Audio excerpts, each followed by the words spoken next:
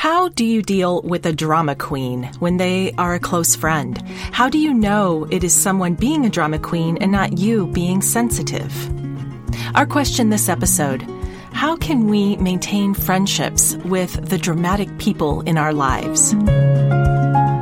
Welcome to episode 50 of How Can I Say This, where we look to build connection and community through courageous conversations. I'm your host, Beth Belo, and I am thrilled that you have joined me, especially because this is a milestone episode of number 50. So thank you so much for going on this journey with me and sharing the podcast with your friends, family, and colleagues. If you want to help me celebrate, please consider leaving a rating or review on whatever platform you access this podcast from. It helps others to find the show, and it gives them an idea of what to expect.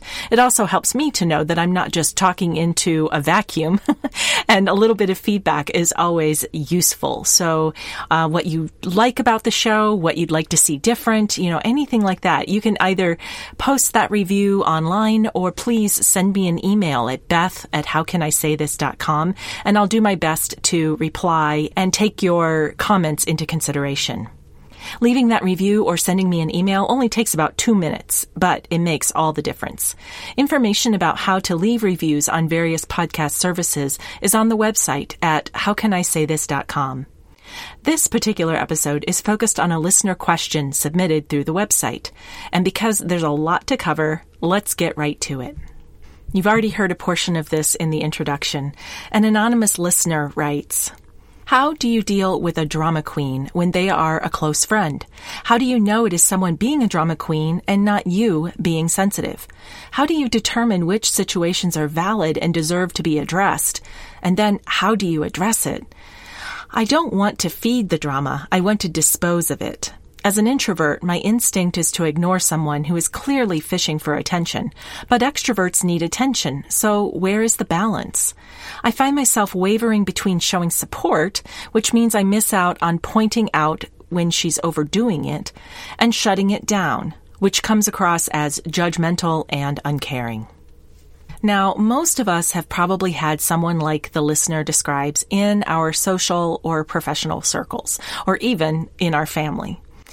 And even if we don't self-identify with the label drama queen, most of us have probably even been that person at some point in our lives. But acting out because of a specific circumstance, for instance, you're experiencing high stress related to a major life event like moving or a new job or marriage or divorce, that's different than acting out when someone forgets to change the toner in the copy or at work, or other little minor things that usually we learn how to cope with without having a dramatic reaction. We can usually navigate the short-term situational drama, knowing that it will blow over and the person will return to normal, or that we will return to normal. But what if, like the listener, you're caught in the web of someone who's all drama all the time? I have a series of thoughts on this that I hope will be useful for the listener and anyone else who has a dramatic personality in their life. I'm going to focus on what the listener can control, rather than trying to make suggestions that will change the friend. Part of that's because I just don't have enough information, and I'm also, just like the listener, we're not mind readers, and so I can't really crawl into the brain of the dramatic friend to find out what's going on, but the listener sounds like they have a high level of self-awareness and can, approach this in a way that says, okay, what is within my control? What can I change?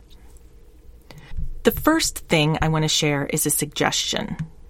Release the label of drama queen. I know that if you Google it, it's everywhere. And as a shorthand to describe someone's behavior, it really does a good job. But it casts that person in a inherently negative role, and it can also become shorthand for the entirety of that person. Remember, there's that quote, "Of course I contradict myself. I contain multitudes." And I want to say that's Ralph Waldo Emerson, but I'm not 100% sure. But the point is, I contain multitudes. I am not just one thing, and certainly I'm not just that one thing that outwardly manifests itself. So beware of assigning a label to someone that can become representative of that entire person. They might be dramatic like 90% of the time, but labeling them a drama queen can be an obstacle for the friend, in this case for the listener, to see them as a human being that is perhaps suffering in some way. In my own quick research, there are actually clinical diagnoses that could possibly be at fault, whether that's narcissism, borderline personality disorder, or histrionic personality disorder. I recommend not playing armchair psychologist, though, and I'm not going to do it, and I invite you not to do it. And try to trade one label for another without some sort of professional input. The point is to recognize that on some level, they might not be able to help themselves, at least not without therapy or professional intervention. Regardless of whether there's a clinical reason for it or not, you still have to navigate their drama on a daily basis. And if you step back and see them instead as a person in pain, that shift would be to describe them as someone who seems to thrive on crisis or who has a strong dramatic streak. If there's not a diagnosable psychological reason for their drama, think about why any of us would end up overreacting to situations and sucking all of the energy out of a room. We might feel a loss of control. Maybe our sense of order or authority is threatened, or at least perceived to be threatened. We feel like we're not being seen or heard. Or it could be that someone has just had a really horrible day and we happen to catch them at their worst moment. And that's why I invite us, and that includes me because I can fall victim to this too, to release the labels that place limits on who someone is. In the spirit of avoiding that label myself, in my response in this episode, I'm going to instead refer to the listener's friend as being crisis-oriented. It's not a perfect descriptor, and I'm not going to pretend that it is, but it does at least serve our purposes, and it neutralizes it just a little bit. And now I'm going to talk out of both sides of my mouth because I am going to offer a label, or maybe you could call it a role for the listener that they might want to consider. And that's rescuer. A crisis-oriented person loves to pull us into their story and make us a character in their drama. For those of us that are in their orbit, on some level, even though we say it stresses us out, that can feel good. It can make us feel important. We feel needed. And on some level, it feeds our ego. That crisis-oriented person will make you think that the situation is about you, too. They pull you into it. But in reality, it's all about them. It's about their needs, their ego, their need to be heard and feel important. Part of the challenge is that with crisis orientation can come charisma. That person can be actually, when they're feeling healthy, they might be really fun to be around. They might be funny or lively or talkative or, have characteristics that we wish we had. And so we admire that in them.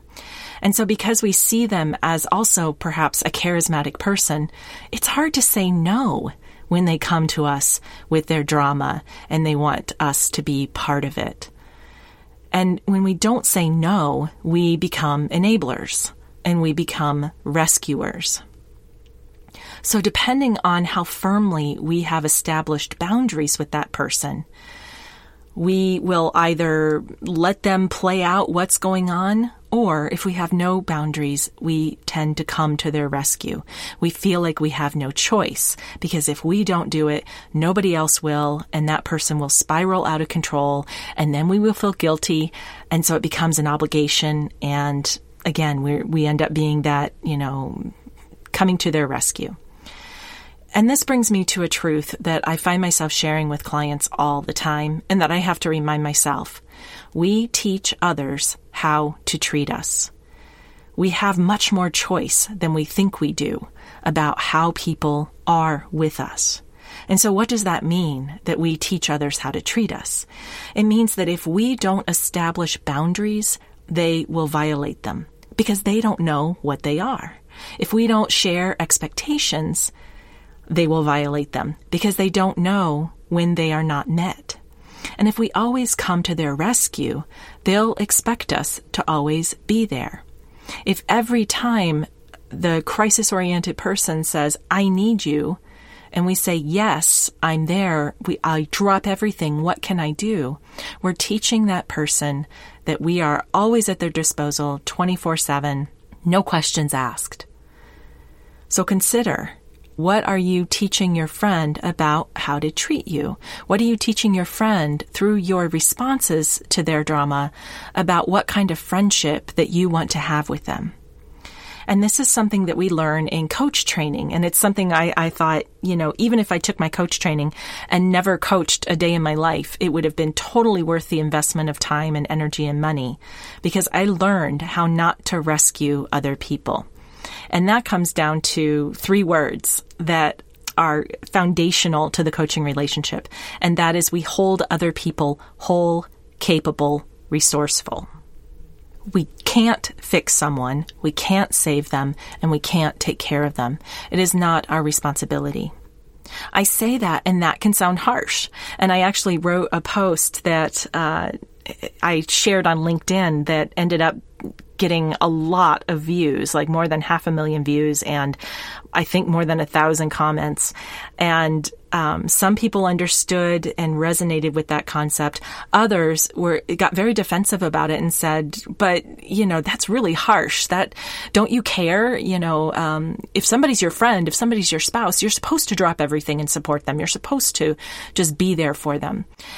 What I want to clarify is that holding someone whole, capable, and resourceful does not mean that we're not compassionate or supportive or empathetic to whatever the challenge is that they're facing. It just means that we don't take on responsibility for their lives and their choices. It means that I respect that person enough to believe that they can come to their own conclusions. If I hold them whole, that means that I don't see them as someone who is broken and needs to be fixed.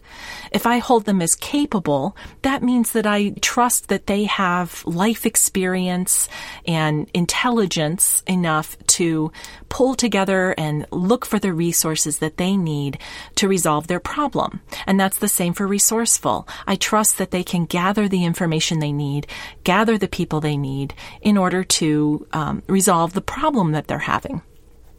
That means it doesn't have to be me. I don't have to fill everything for that person.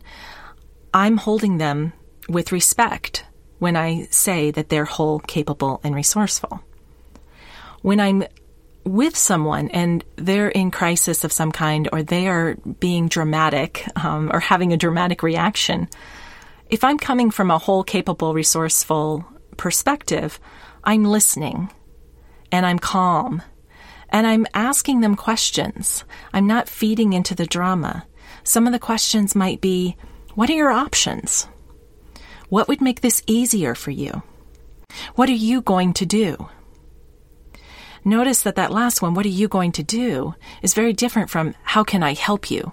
Sometimes if someone is honestly helpless in some way, and I invite you not even to think of them as helpless, but rather someone would benefit from your assistance, asking what are you going to do puts the responsibility on them.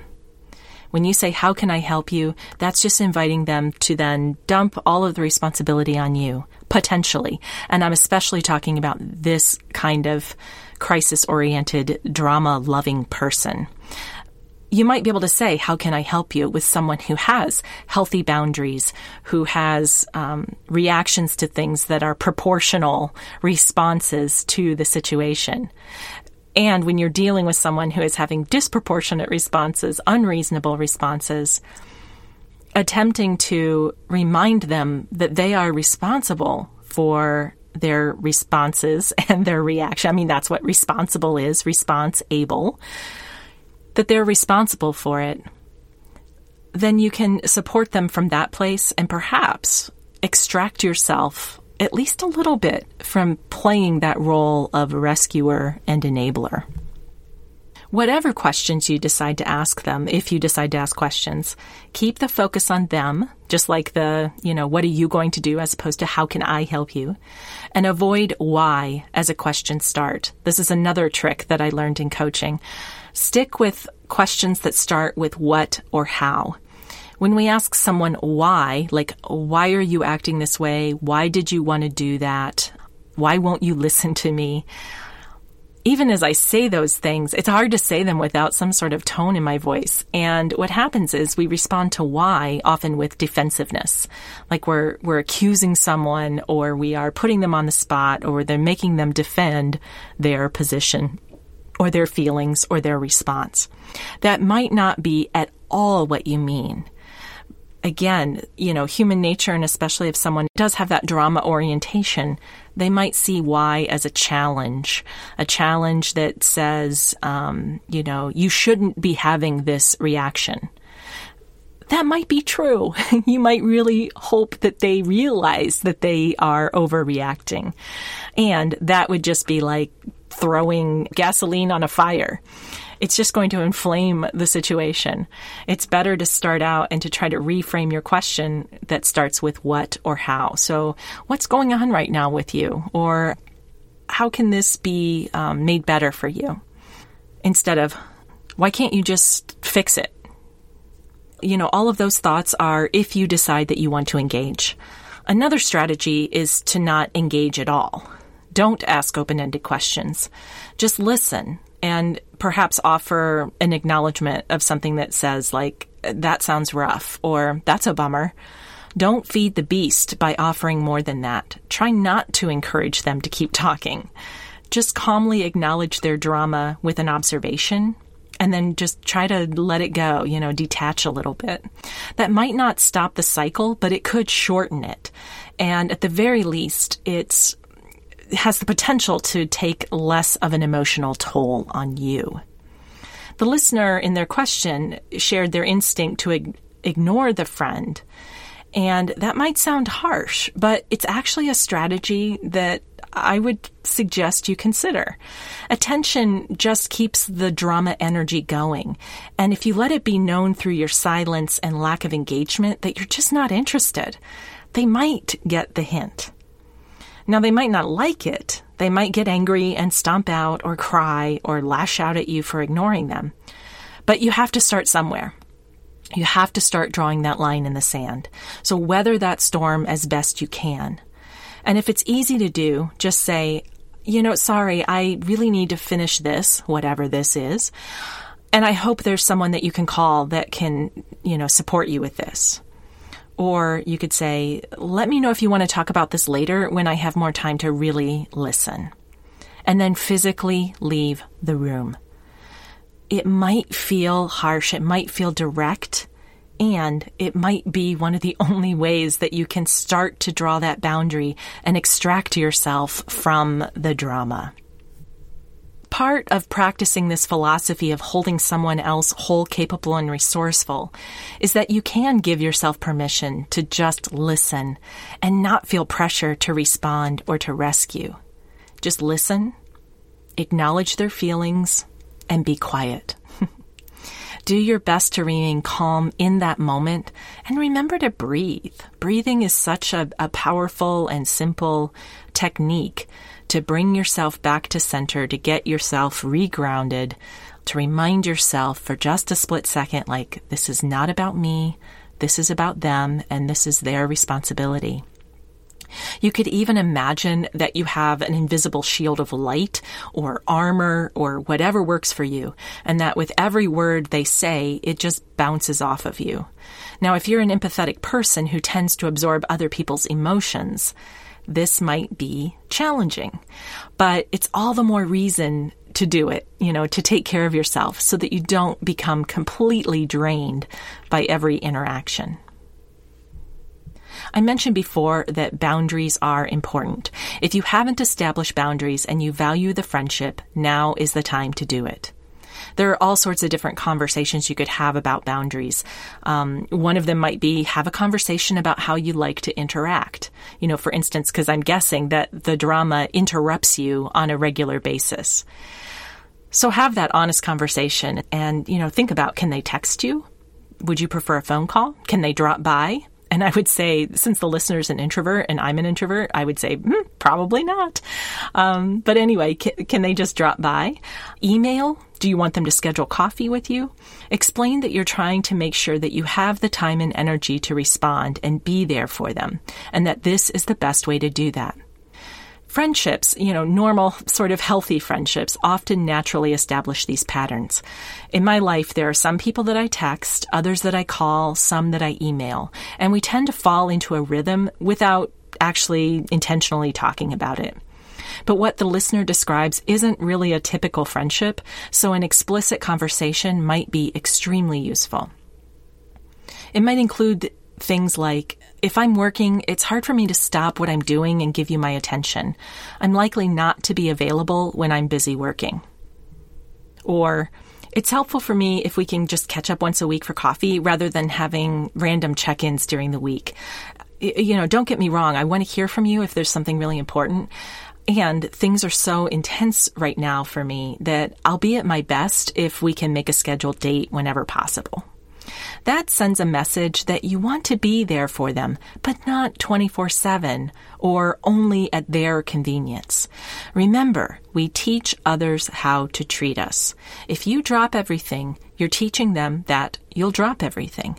That might be okay a time or two for legitimate emergencies. But it can get old really fast, and resentment and anger will not be far behind. Here are a few other thoughts. Assume best intent. I know that probably sounds crazy. It doesn't mean that you don't get frustrated or stand up for yourself or express your feelings. It just means that you're not assuming the other person is trying to be manipulative or difficult or crazy. It softens your stance a little bit so that you can protect your energy better and shift to being curious about what's really underneath the histrionics. It also reminds you that that person is your friend, someone that you've chosen to have in your life, and as such, you want to believe that they're not intentionally trying to stress you out or cause you harm. Part of my research, I came across an article by Dr. Judith Orloff, and she's written about crisis-oriented people, and one of the sentences really stood out to me as relevant in this case. She wrote that, as a psychiatrist, I've observed that a drama queen's parents often equated concocted, quote-unquote, disaster with intimacy. Assuming best intent might include the idea that for the person acting out and trying to pull you into it, they might think that they're paying you a compliment. They're trusting you with their strong emotions. And they might even think, well, that's what friends are for. As I say that, I'm not saying that that's okay and that you should just accept it. But again, it offers another lens through which to look at their behavior. It helps you to see underneath the drama, to say, okay, what is behind all of this? What is this person afraid of? What kinds of messages might have they gotten in the past that aren't serving them anymore? But if they keep doing it and you keep helping them, enabling and rescuing them, then it is still serving them. They're not learning that those behaviors are not appropriate or acceptable. They're just learning that if I act out this way, I get what I want. And so at some point, we have to turn off the tap. We have to say, you act this way, I'm not going to give you what you want. Because I can see from my perspective that that's just not healthy. Again, you can only go so far with this, and I'm not suggesting that if someone is truly in pain and really needing help, that you turn a blind eye to that or tell them to fix it yourself. I really hope that everyone listening hears that is not what I'm saying. I'm saying that sometimes what feels harsh to us might be exactly what that person needs to hear to help raise their self-awareness for how they're affecting other people. They're not noticing that they're affecting you adversely. They might think again that you should be flattered, that you are part of that circle that they rely on and trust. And somehow there needs to be a conversation or an indication that that is not your definition of friendship. That's not your definition of intimacy, and that you need something different. And to be able to have that honest conversation might be just what can save that friendship. And that brings me to a final thought for the listener and anyone else who identifies with that question. Ask yourself, why are you friends?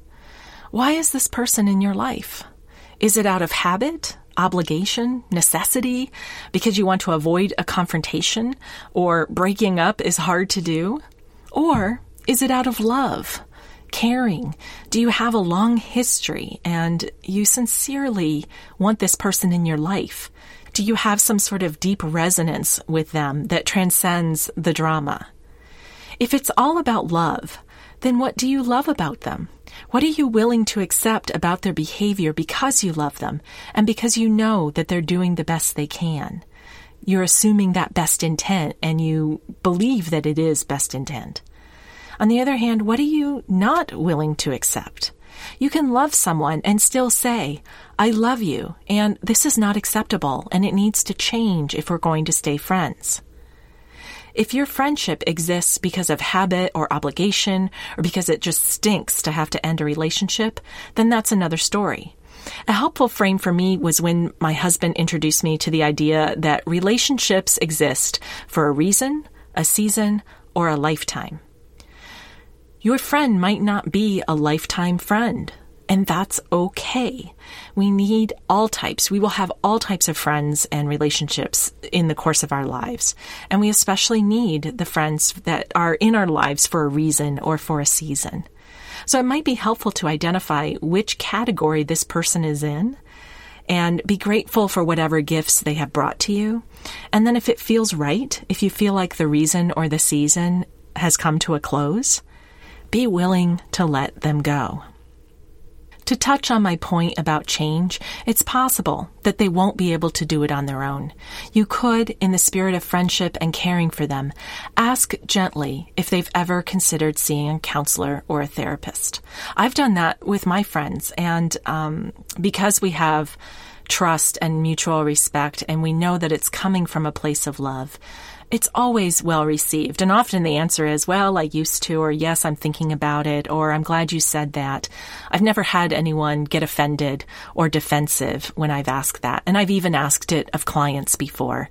And that's actually part of the coaching agreement, is that if something feels like it's outside the scope of what we can address in the coaching relationship, then I need to be able to say that without someone taking it personally. So I hope that in the friendship, you're also able to do the same. One article I found had a really good suggestion, and they said that maybe you could frame that suggestion of getting counseling or therapy as that person getting support for stress management. Because even if they're not very self-aware, it's probably safe to say that they do know that they're experiencing stress. They probably thrive on stress, hence the crisis orientation, so this may not immediately appeal to them. But it is worth a try. It's at least a foot in the door. And often we've all probably experienced, anyone who's been in therapy, that you go in for one thing, like I'm feeling stress, and then you find out it's something else and you start going deeper. So stress management is a socially acceptable reason to go to a therapist. And so if you feel like that's important to frame it that way, then I would say go for it. And if you don't think that would appeal, maybe you have a better way of putting it that will tap into something personal that you know about them and that would motivate them.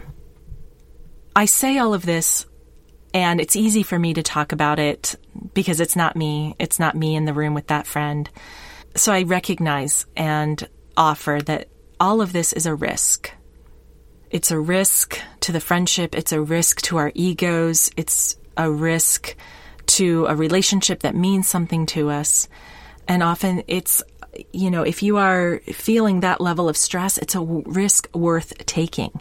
You're not just doing it for you, but you're also doing it for your friend. You're doing it for that friend's other friends, for their family members.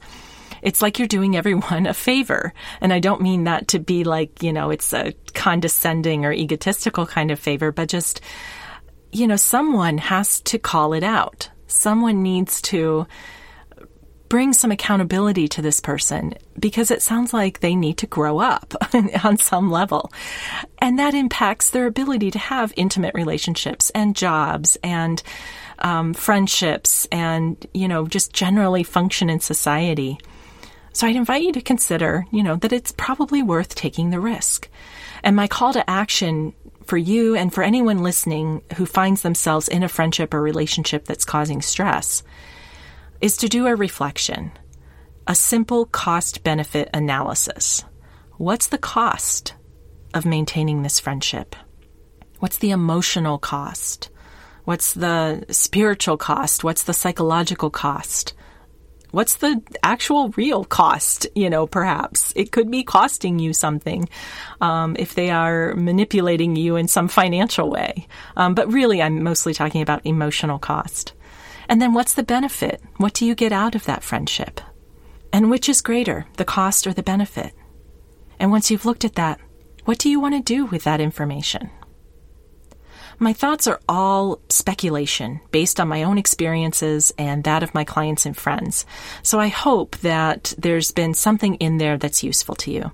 And I've included links to a few articles about this topic, as well as a couple of other posts I've done over the years that I think directly apply. One of them is that one post about whole, capable, and resourceful called 3 Little Words That Will Change Your Life Forever. And the other is titled, Let's Just Kiss and Say Goodbye. And that one talks about the relationships we have for a reason, a season, or lifetime. So you will find links to both of those posts, as well as to some other resources on the episode webpage at howcanisaythis.com. If, like the listener, you have your own interpersonal communication question that you'd like to receive a response to on this podcast, you can go online to howcanisaythis.com and click on Submit a Question.